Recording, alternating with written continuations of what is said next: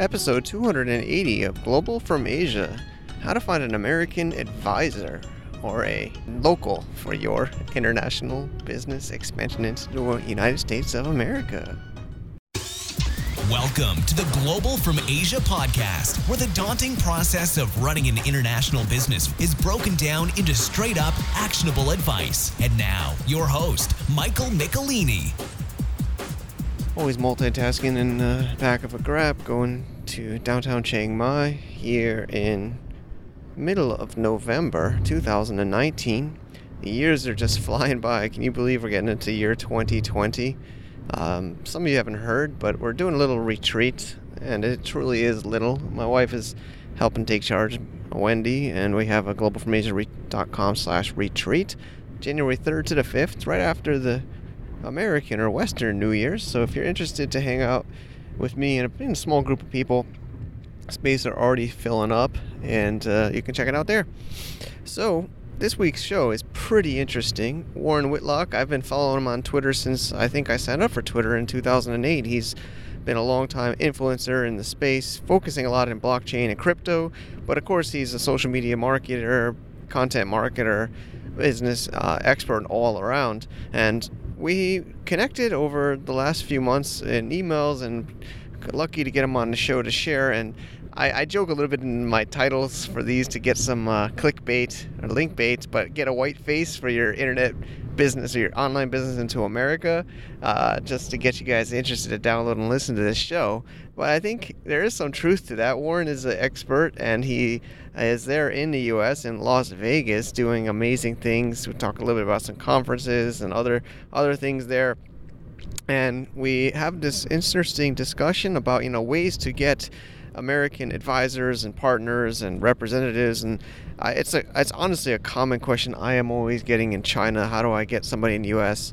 to help me in sales? I want to go maybe off Amazon, or I'll go multi-channel, I want to go retail, or he also deals with a lot of crypto companies, maybe in Eastern Europe, that kind of want some representation in the U.S. of A.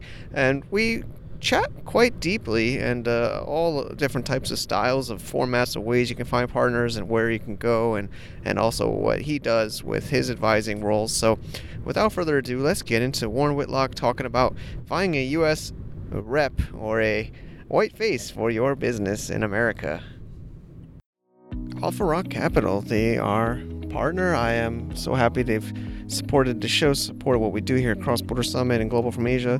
If you're interested in investing in a portfolio of Amazon businesses, there's also some interesting things happening out now where invest in specific Amazon brands. Check them out at www.alpharockcapital.com/connect. Let them know Global from Asia sent you. Alex, Jake, Mark, Vedas, the whole team is amazing. I'm proud to be a partner and proud to have them on the show. Thank you. And thank you, everybody, for listening to the Global from Asia podcast. We're in for a treat today. We have Warren Whitlock. He is an influencer, social media marketing expert based in Las Vegas, correct, in the U.S.? Yes, Vegas, baby, Vegas. Yeah, it's the place to be. I know people all around the world know and love Las Vegas for, obviously. We call it the American Macau. There we go. I think we get... honestly, I think it's much more fun than Macau. I don't know. I mean, it's... Yeah, I've never been, but yes, in fact, all the big gaming companies here. So our local newspaper talks about gaming as if it's the big industry in town, which it is, and so you can't avoid learning about that, but. Actually, nothing to do with me, but so there's a weird intro to the show, is talking about gambling and things I know nothing about. Well, I mean, maybe the connection is the entertainment, the culture of Vegas. I think it's a much more. I know you haven't been to Macau, but I've been to both, and Macau is much more. I think they make a lot more money there, but. Because there's just a higher volume and bigger maybe players. But Las Vegas has a lot more entertainment, a lot more culture, a lot more things to do. I think that's what makes it so special, which we can try to wrap into. What really attracted me? Yeah, go ahead. Yeah, what really attracted me to coming here was there was a list of the 5 big words of the time. This is 15 years ago. And I remember Oprah being one of them. And there's a couple other buzzwords. But Vegas, one word. so like the peak of entertainers or whatever. From that day onward, I just stopped saying Las Vegas unless somebody needed it needed to go on a form. Some websites insist you put the full name. I just say Vegas. So anyway, let's move on to something more that I hopefully can help you with more. Yeah, I mean, I've been following you on Twitter and your social media. You've been an early adopter and ambassador of social media marketing and building brands, both business and personal brands online, and so I thought we'd bring you on today. There's obviously so much we could cover with your expertise, but I know you maybe haven't so much experience in Asia, but I think a lot of Asia sellers and manufacturers must be contacting you or your various portfolio of companies to help them in the US market for getting more sales, getting more traction. I'm sure they probably send you some stuff that makes you bite your tongue or cringe because they're probably not doing it the right way. So I think that was kind of like my angle for today, is maybe those spam emails you're getting or whatever. It's an interesting take because while I've done business with people where English is certainly not their first language, and use translators, things like that. But most of the time, it's everyone speaks English well enough for that to work. And in fact, I've been told that if I go back to Thailand, I don't need to worry about speaking Thai. I'm fluent in Thai, but haven't spoken for 40 years. And they said, "Oh, you don't want to do that. People would think, you're just a guy trying to speak Thai." And I said, "Well, I actually did it. I lived there for a couple of years, but act like you're just the American coming in and needing help, and no, that's not me." And so I try to communicate. But what I find is odd is how sometimes people try to get right to business, which I thought that was the American thing to do. It's like, we want to offer you a cell phone case, and we will reimburse you after you buy one and review it on Amazon. Well, I don't need a cell phone case, and and the value of your cell phone case probably wouldn't get me interested anyway. But I love to help, so I read through the thing, and then I go, "And you want me to buy it first?" Yeah.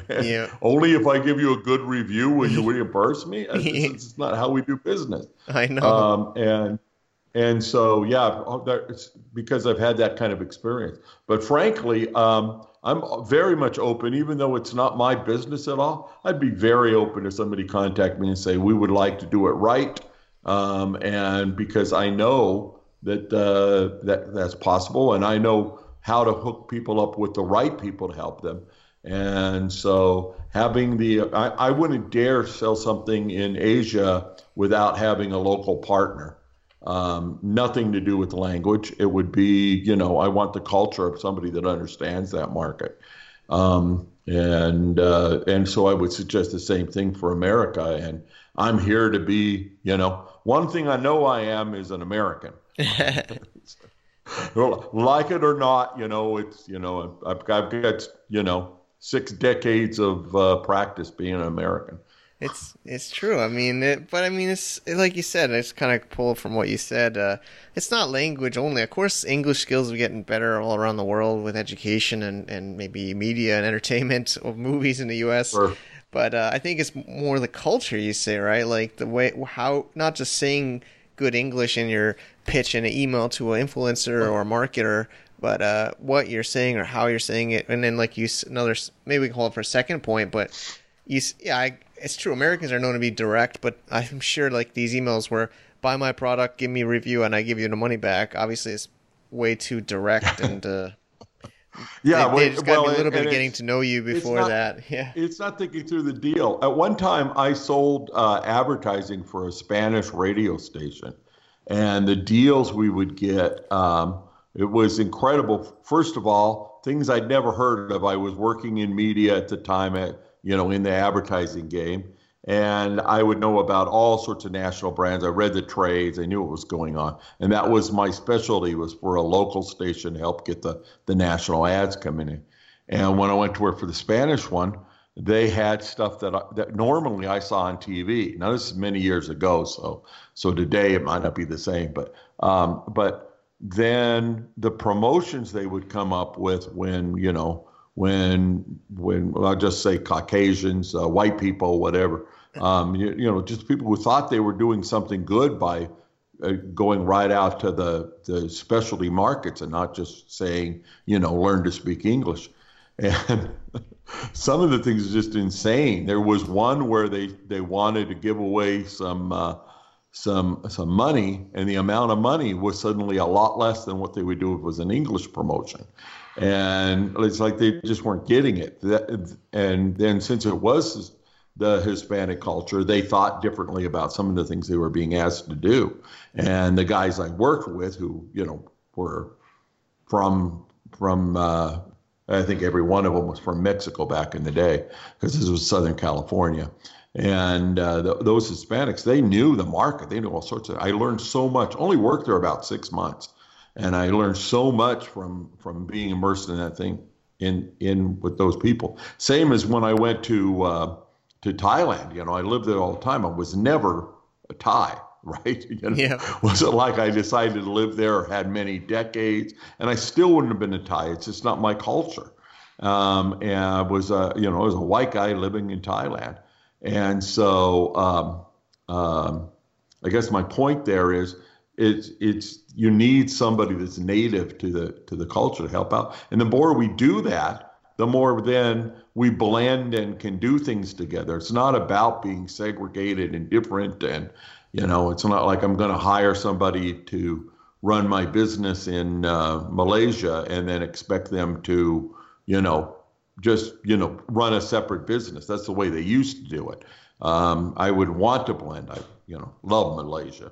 I love getting but I wouldn't dare think that I knew what was going on, everything about the culture, because I don't have a lifetime of experience. So True. partnerships and getting together and more communication is the answer. I guess probably people listening are wondering. I've talked to quite a few of the potential people thinking like this. Of course they would love to work with an American expert or a person in their industry. I think they're probably scared of the cost, or maybe they would just wonder how much or what kind of deals. Obviously, This business is tricky. There's not like a template copy paste, but is there any insights you could share of what they should expect or budget for something like that? Yeah, well, yeah. Again, I mean, it's really tricky one. I don't know. Yeah. Right. I actually do some things now where the funny thing is, I never thought about myself as being anybody to be a model or do anything like that. But you get old enough and you got experience, so I can help people, right? And then what I'm finding is I do a lot of work in blockchain and cryptocurrencies and things like that. And the offers I get there are, they want me for being who I am, and the money we work out, whether or not it's flat fees or percentages or anything, whatever it is, the deal can be made. But then one of the things I realized that I could do was being the different voice. And so I have, Eastern European customers, regular other countries in Europe, and then several that are, there are people that are Chinese. So you'll see a website and there will be 5 faces that look somewhat alike, and then there'll be me. And I laugh every time I think about this, because I go like, yeah, I'm somewhat famous for what they want to know. I am a top-ranked influencer for those things. Yeah. But when I just look at it on the surface, I say, well, isn't that odd? It's like putting on here in America, we talk about putting on a token, and today trying to be diverse and putting all the people you can, which is great. Because, I never realized this, because growing up, everything I saw was a bunch of white people in the advertising, white people in the TV shows. And now I look at it, and every time some new barrier is broken and they do something else, the gay couple or whatever, I go like, okay, I want to be accepting of that. But then I understand that it's not me. And I just, I'm okay with it. But I think to reach a market, you kind of need that diversity. And in fact, if I was putting together a board for anything now, I would seek to have, I don't need to learn more about being a white man. I need the things, and which is weird because then it's kind of like you're looking for the differences there. But yeah, I don't know. I understand. I'm kind of rambling on this subject. I mean, I'm it's pulling something some I think points about here. a lot. But in business, we really try to not pay attention to that and say, hey, how to get the job done. So you wouldn't hire me to say, do something you can do remotely. You would hire me to be an advisor. And again, to be clear, I didn't expect today to be pitching something. No, I mean, it's good for example. I mean, business. Of course, people could contact you if they're interested. I think, but there are more interests like for this type of I guess it's representation. I mean, of course. Yeah. Is that Well, maybe for people's brands? I know you work with a lot of blockchain, but also for an e-commerce brand, in China or in Asia, we gave a whole lot of thought to this. A couple of friends of mine. I have a friend who has lived in Taiwan and around the world, and he was a college roommate. And we met up a few years ago. We started talking about it. He says he'd like nothing more than to be able to take a trip to China and speak to people and help them and understand the market or whatever. We haven't found an angle to sell anything that way, and that's the only reason we decided not to do it. And I've got several American expatriate friends who are interested in doing that, and one who the guy just picked up. He had a MBA and a couple of years working for consulting companies, and he just picked up his family and moved to China, and lives in a nice place there. The cost of living is less than being in the U.S. And I said, well, tell me what you do. I'm a best-selling author. Oh, how is that? He says, well, I sell hundreds of thousands of copies of my book. What is it about? Anything I want, because the market's so huge for being able to help people and do that. And I don't want to be, like I say, I would never want to be a token, but if I was doing that, say, yeah, that's the way to do it. Work with whatever group wants that. So if anybody listening decides what they really like to do is make more, bridges between Asia and America, by all means, contact me, because it's something we've done a whole lot of thought on, and really don't even know what the business is. I'm making this up as I'm speaking. That's great. It's great. But yeah, in one time we had a discussion about capital, because there were people wanting to invest. They hold cryptocurrency or whatever, and they wanted to invest in the U.S. And and I've heard that there's investment around the world. That's not my finance is not my thing. And we got talking about a fund, and the terminology we used was the bridge between China and the U.S. And I go, yeah, that's great. I'd love to have a bridge. Build a bridge and send the money on over. Yeah. Yeah, I think the money is the hard part, small maybe. Businesses, we got some contacts too. If you have a small business and you want to export something to the U.S., you got a list of people that are expert in that, and would be happy to make introductions. So I think, I guess the bottom line is, as I'm talking to you and thinking through my history, I go like, yeah, this is something that is just there. We just don't do it enough. Because, again, there's a big ocean between Asia and the U.S. Yeah, it's true. Oh, yeah, I mean, I think... It's getting smaller every day. Yeah, I mean, literally, I could give you an example. A lot of the factories or sellers in Asia and China maybe they do realize they can't do everything remotely, they even if they have a good team. But they just ask me, I don't know, I know it's hard to get, maybe not your raise, or can you give a range of something people would pay for... I guess what they're looking for is a representative. I guess you can call it an advisor, or an agent, or a sales rep. Yeah, there's always been people who do import-export kind of things, and what they're looking for is if there's some volume of something that they can import and then sell, then they take over and do that. I mean, that's how all the Japanese brands got in, and then the rest of Asia from there. So that's been going on my whole lifetime. The difference today is that you actually could set up an English website sell to people in the U.S. and act as if it's a U.S. product. And I know some people doing that. Yeah. Or you could just get representatives to help you through the things like, is the copy right when you write to the Americans, and that sort of thing. But then that's just a matter of hiring skills. I think we often think about going to Asia to get a better price on something. We know of the differences in wages and such, but I think getting to the U.S. market, a small fraction of whatever you're making there should be dedicated to accelerating it. I mean, I know when I go to Amazon and see a listing that was written by somebody where English is their first language, I'm confused. Mm-hmm. And also the way Amazon listings work, weird, because, putting words in the title make a difference. And so people write very long titles to say, this is just a regular commodity item, but instead it has to have how many ounces and colors and all that kind of thing crammed right into the title for it. So it's bad enough to begin with, but then a native English writer will talk about it in a different way, and so that's one thing. And boy, the cost of hooking up with somebody sheesh. I mean, I've seen everything from percentage of the gross that happens to just making a good American wage from one person taking a job.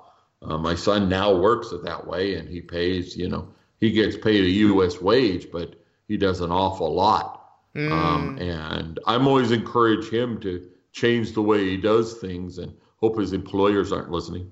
But I've met the employers; they're very nice people. Great. They're not, nobody's looking for a change there. But before he took this particular job, I said, why limit yourself to one company? Focus on what you do good, and you can offer something cheap. So if a U.S. wage is $5,000 U.S., mm-hmm. Then you do something that's $500 U.S. So a tenth of the price, but then with some help and some, growing the company a little bit, you can soon have 20, 30, 50 groups doing that. Another friend has his base in Bangkok, and he charges, there's a minimum that you need. And that's probably the hurdle that when you're asking for pricing, that hurdle is that you've got to be able to pay enough to get somebody's attention. Mm. So if you came to me and said, I've got this little thing I'd like you to do, and I say, well, how much money do you have? It doesn't really matter what the task is. Do I want to bother setting up a business relationship and transferring the money if it's going to be, the cost of lunch here? Yeah, exactly. I don't have a company to sell a commodity product that would be in an affordable price. And so, when I normally get paid, thousands of dollars to even consider a gig, other people would do it for a little bit less, but it just depends on what you're buying. But yeah, try not to buy a commodity, try to make a partnership. Got it. And then, expect to pay some money for it, but if you get it right, that person should be willing to participate in the profits. And it's well worth trying. Let's put it that way. Yeah, I think he said maybe it's a mix of fixed plus profit share. I guess it also depends on your current track record. Maybe if there's an established brand already, maybe on Amazon. A lot of ones I'm talking to are trying to go multi-channel. Maybe they're on Amazon, their listings might be okay, but now they're looking to kind of go more multi-channel or even offline. I have seen, and it's generally people that are of Asian descent that have, they've come and lived in California, huge population like that. And then when you get into, people who are in their 20s and 30s now, they probably have grown up here. But you go back a generation or two, and the contacts they have, in China, or they make new ones, or people they went to college with, which is now a growing trend. I was just reading about the number of people come from Asia to study in the U.S. Yep, for and sure. never really get assimilated in the U.S. culture. They're just, getting the good education and going back home. Yep. And I read that and I go like, gosh, I don't want it to be like that. I want us all, make deals, network, know each other better. And so I'm a little bit too old to consider going back to college. So it won't be me that does this, but I would encourage anybody to, go ahead and meet somebody. And that's what's happening is, where my children grew up, there was, and their friends were mixed, from wherever. We were in Southern California, so there were lots of people from Mexico. There were Asians, there was blacks, there was, whatever. Whereas, again, in the 50s and 60s, it was hard to see a face that didn't look like yours. And so that was good for them. And what I found is that they're actually inventing brands using Asian manufacturing, the network of factories in China to get this stuff made well, and then selling it as if they're a U.S. company selling it. And that's a completely different business model than just finding somebody to represent. And then on the other end, there's me. The people I represent, I end up being the old guy that helps out. So, which of course I think I could do anywhere, but in the case of Asia, it's more of just, hey, you're an entry, you have the network, you actually know the people.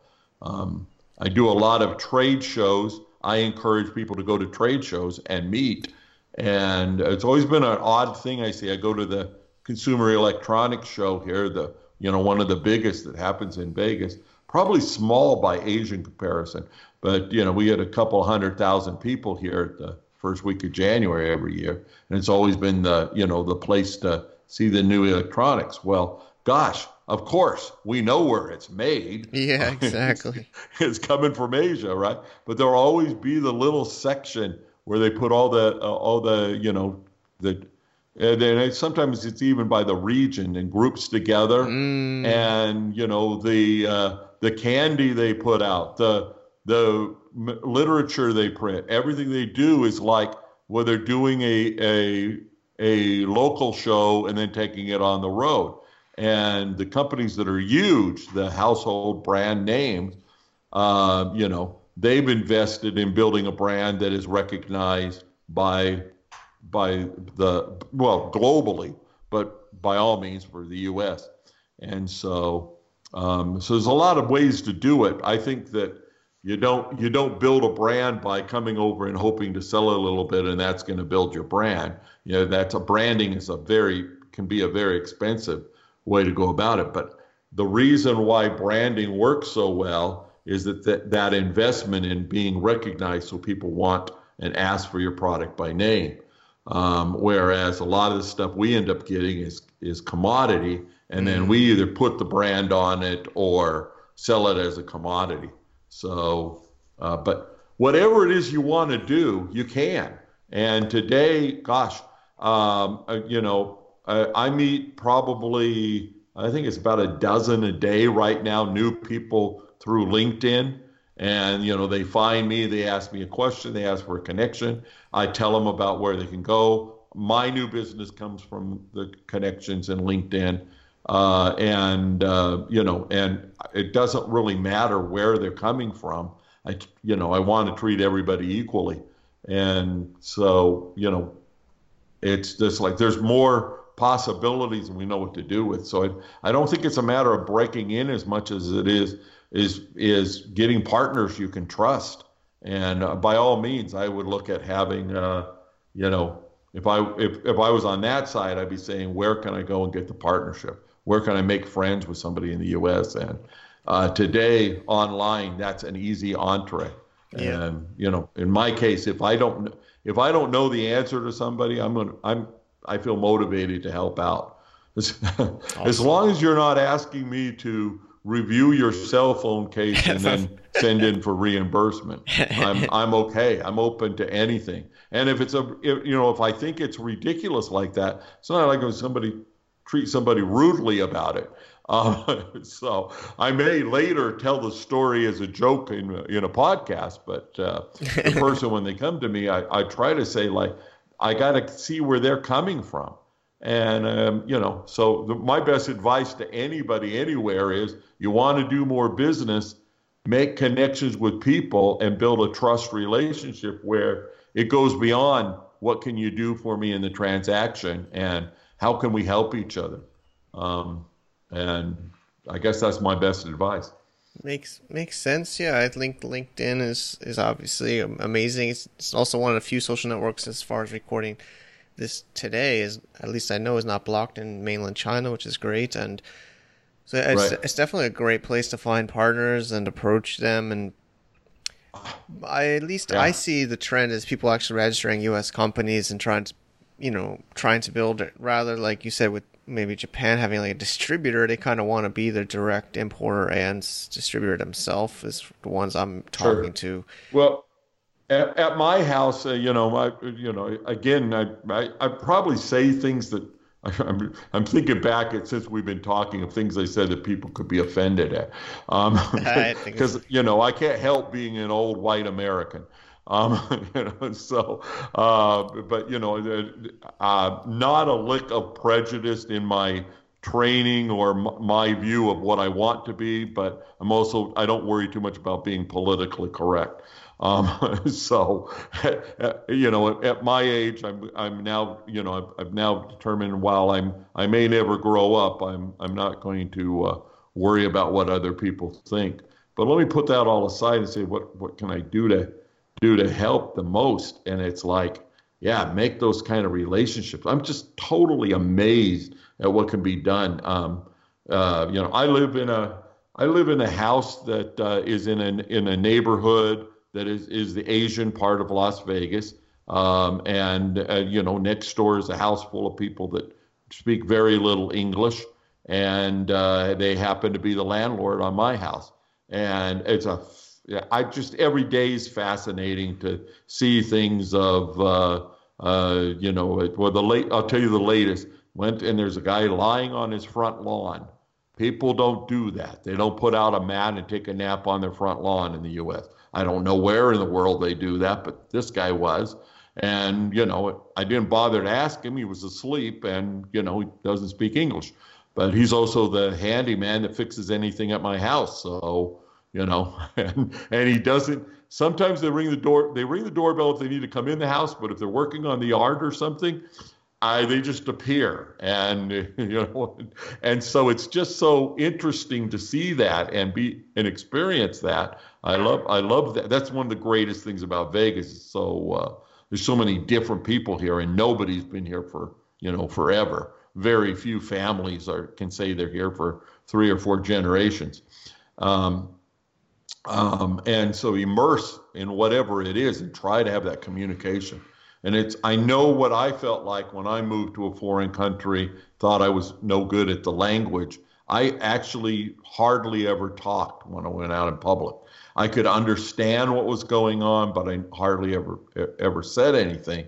And when I learned that I could, I don't think I've shut up since. And that's what made me become great, a storyteller and a heavy talking dude, whatever you call that, verbose. And it was because, one, I read a lot, and so I do know about a lot of things. I have a lot of experiences, but I love putting it in telling a story, and I love figuring out what the other person would want. Not can I get somebody to do things my way, but can I help somebody who has a new way of doing something to do it differently or how they'd like, and try to put that in as a simple story to tell people. So I'd welcome any connection from your listeners. Find me. I'm and LinkedIn again is the easy way to do it, and email is pretty universal. So find me, find my website. I don't think it's blocked anywhere. Hopefully not. Let's talk.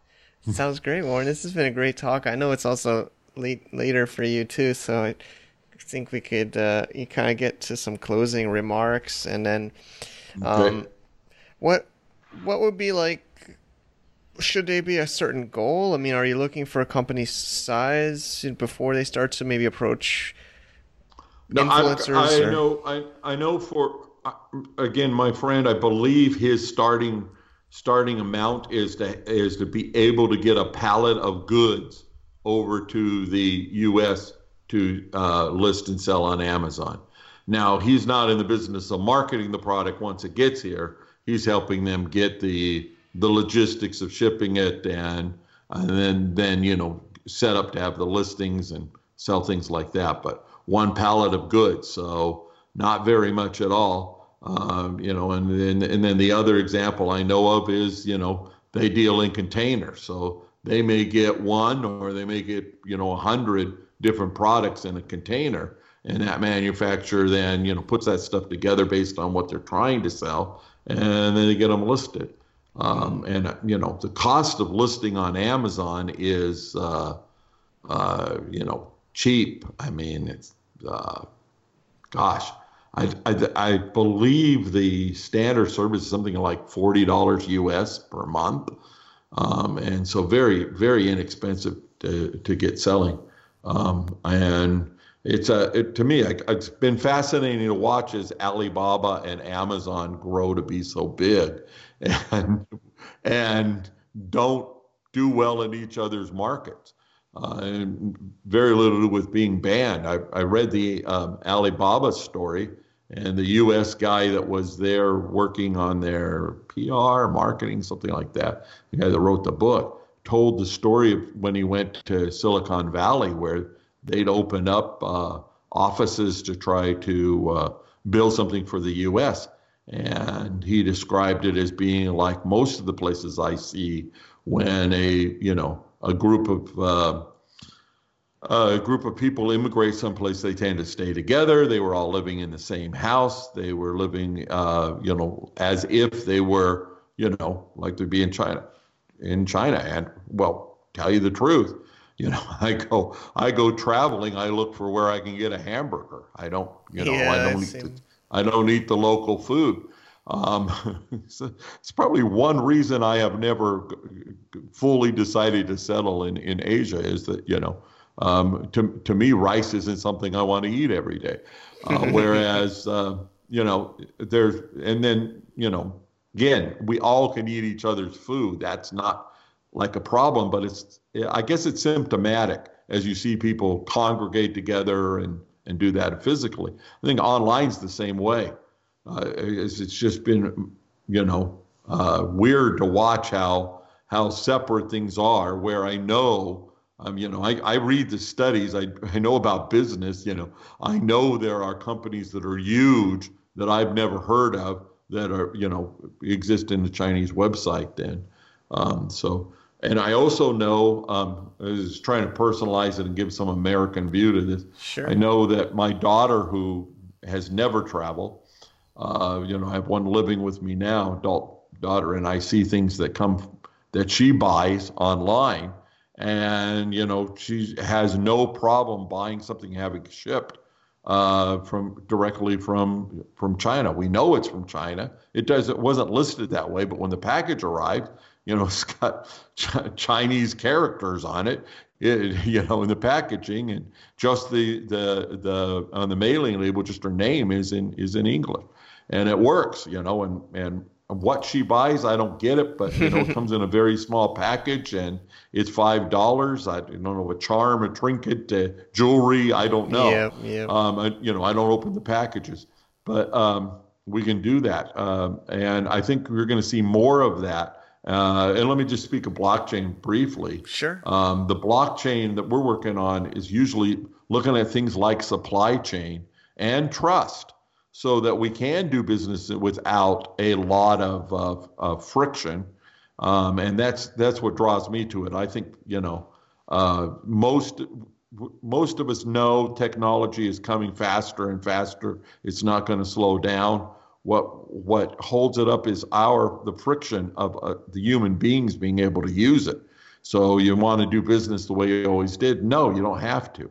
I can buy something, and the next one I see coming online, and what I was writing about when I got interested in blockchain was in Africa, where, and right now, I don't know of in the US where you can buy something and you get a package shipped directly. But, what doesn't work could be fixed. The hard part has been transferring the money. And so, and I know that's one of the things that makes Hong Kong unique is that the way it works with the Western financial system. Well, in the future, and what my friends in Singapore are telling me is they're setting up to where it just doesn't really matter where the money comes from, where it's going. And, the smart people are figuring out whatever taxes need to be paid will get paid. It's not like cheating. It's like really using the system. But the whole world of finance is built on the idea that banks and governments control the money. But putting the money part aside and just talking about the logistics of shipping something, when you have good shipping and the ability to pay somebody, where it comes from, where it goes really doesn't matter. So selling goods, selling services, or whatever can work. And if if you have the budget to build a brand, give me a call. We'll do that. But if not, just know that the international boundaries are just coming down to where I really believe that in my lifetime, I will see, transit across the Pacific cut in half or even more about the time that it takes to get something someplace. And the big weights on it, again, knowing the stories I'm hearing from my son, is they come up with something, it can be put into production and manufactured in a week, and give it a couple of weeks to get the order done, even if it's a new product or usually new packaging. And then onto a container. The delay is getting that container, moving. And once it's moving, it's pretty fast now. And then when it gets on our end, the customs. And I think all of that stuff is going to be dropping into be much, much faster. Boy, when I got into business, we were talking about you don't want to order something from Asia unless you're not counting on it for 6 months. And now it's, 6 weeks for brand new product.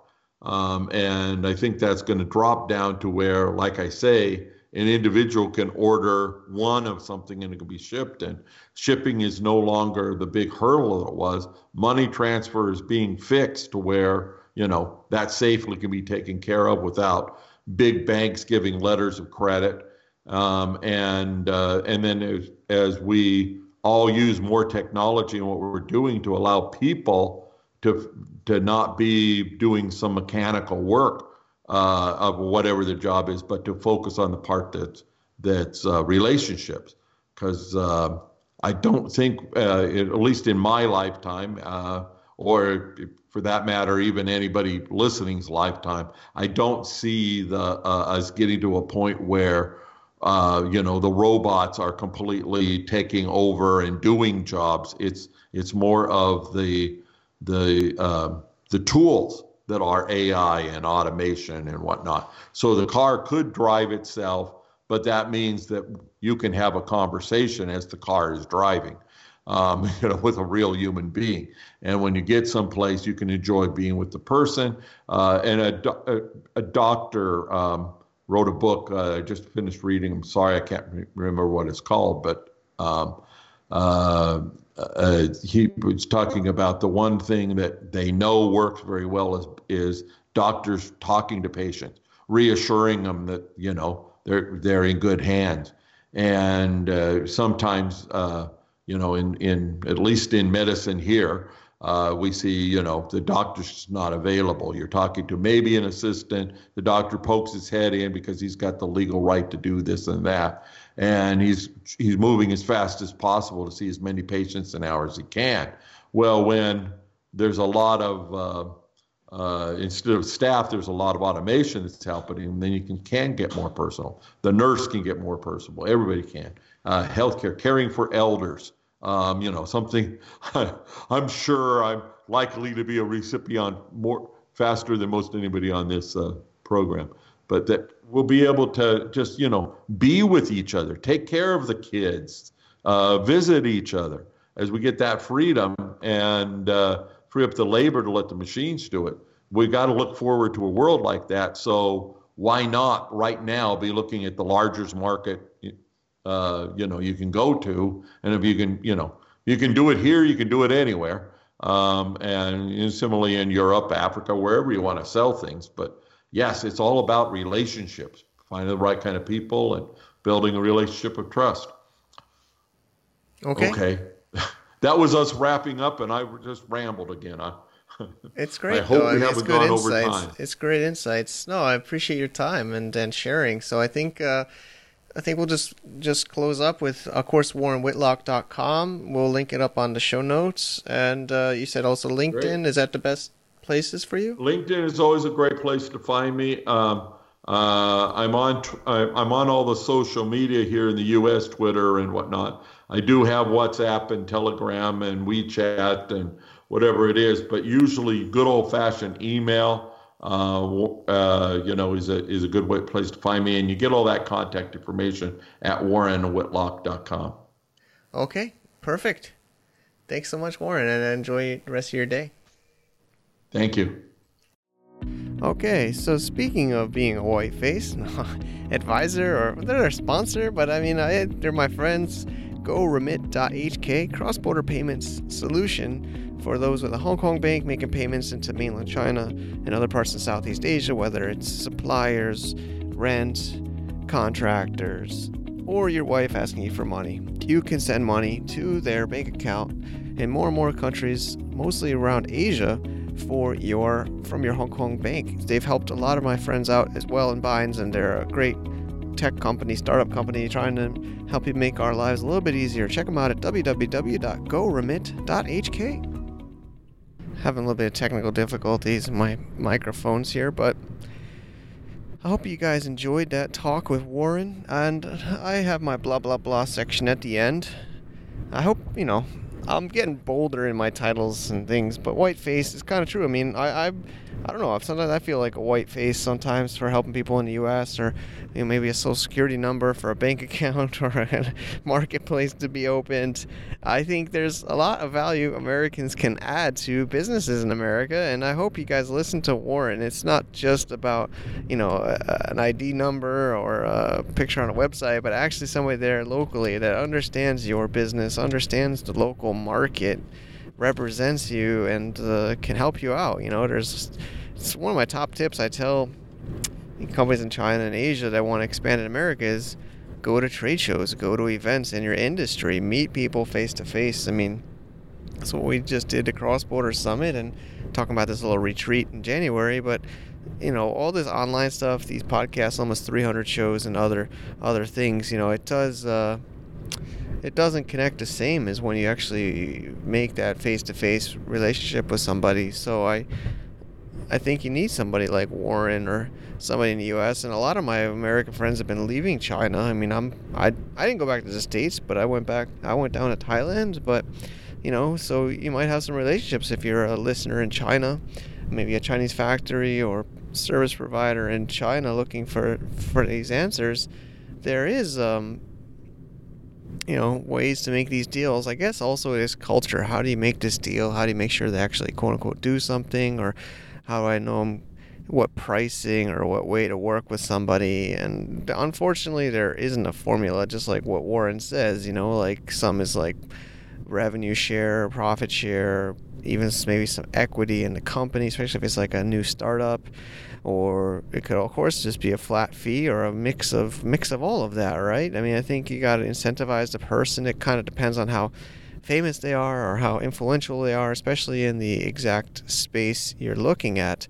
So I think you just got to know what you want and are aware of what it will take to attract somebody. I think and LinkedIn, of course, is what he mentioned quite a few times, and that is definitely an important part of your business connections. It's also, as far as I know, not blocked in China right now. And it's kind of like networking online in almost real time, or depending on what time zone people are awake at. But definitely hop on over there. I mostly accept people that add me on LinkedIn unless they have like a company logo as their face or no face, no profile photo. So at least update your profile photo and try to be a real human being. I think that's important. if you're trying to engage with others, especially if you're trying to find somebody like Warren or somebody on the internet, you need to show your real face and be willing to put yourself out there. I was just, emailing different people and reaching out, and, you just use it. And, of course, the risk is you might lose it, you might lose your, quote unquote, lose your face the risks of, being a, advisor or a face or the influencer, the public person interfacing with the internet or the world or the, industry, is if this company does something bad, if something bad happens, you see it all the time in the news and tech news and finance news, this company did this and this person is the representative. And, so when there's no problem, it sounds like, oh, it's so easy. This guy or girl, his face is on there and they're the representative in the United States and they're the sales rep or they're the advisor. But yeah, of course, when there's no problem, it's not much. But when there is a problem, when there is a question, and it's also their trust, their brand as an individual, personal brand.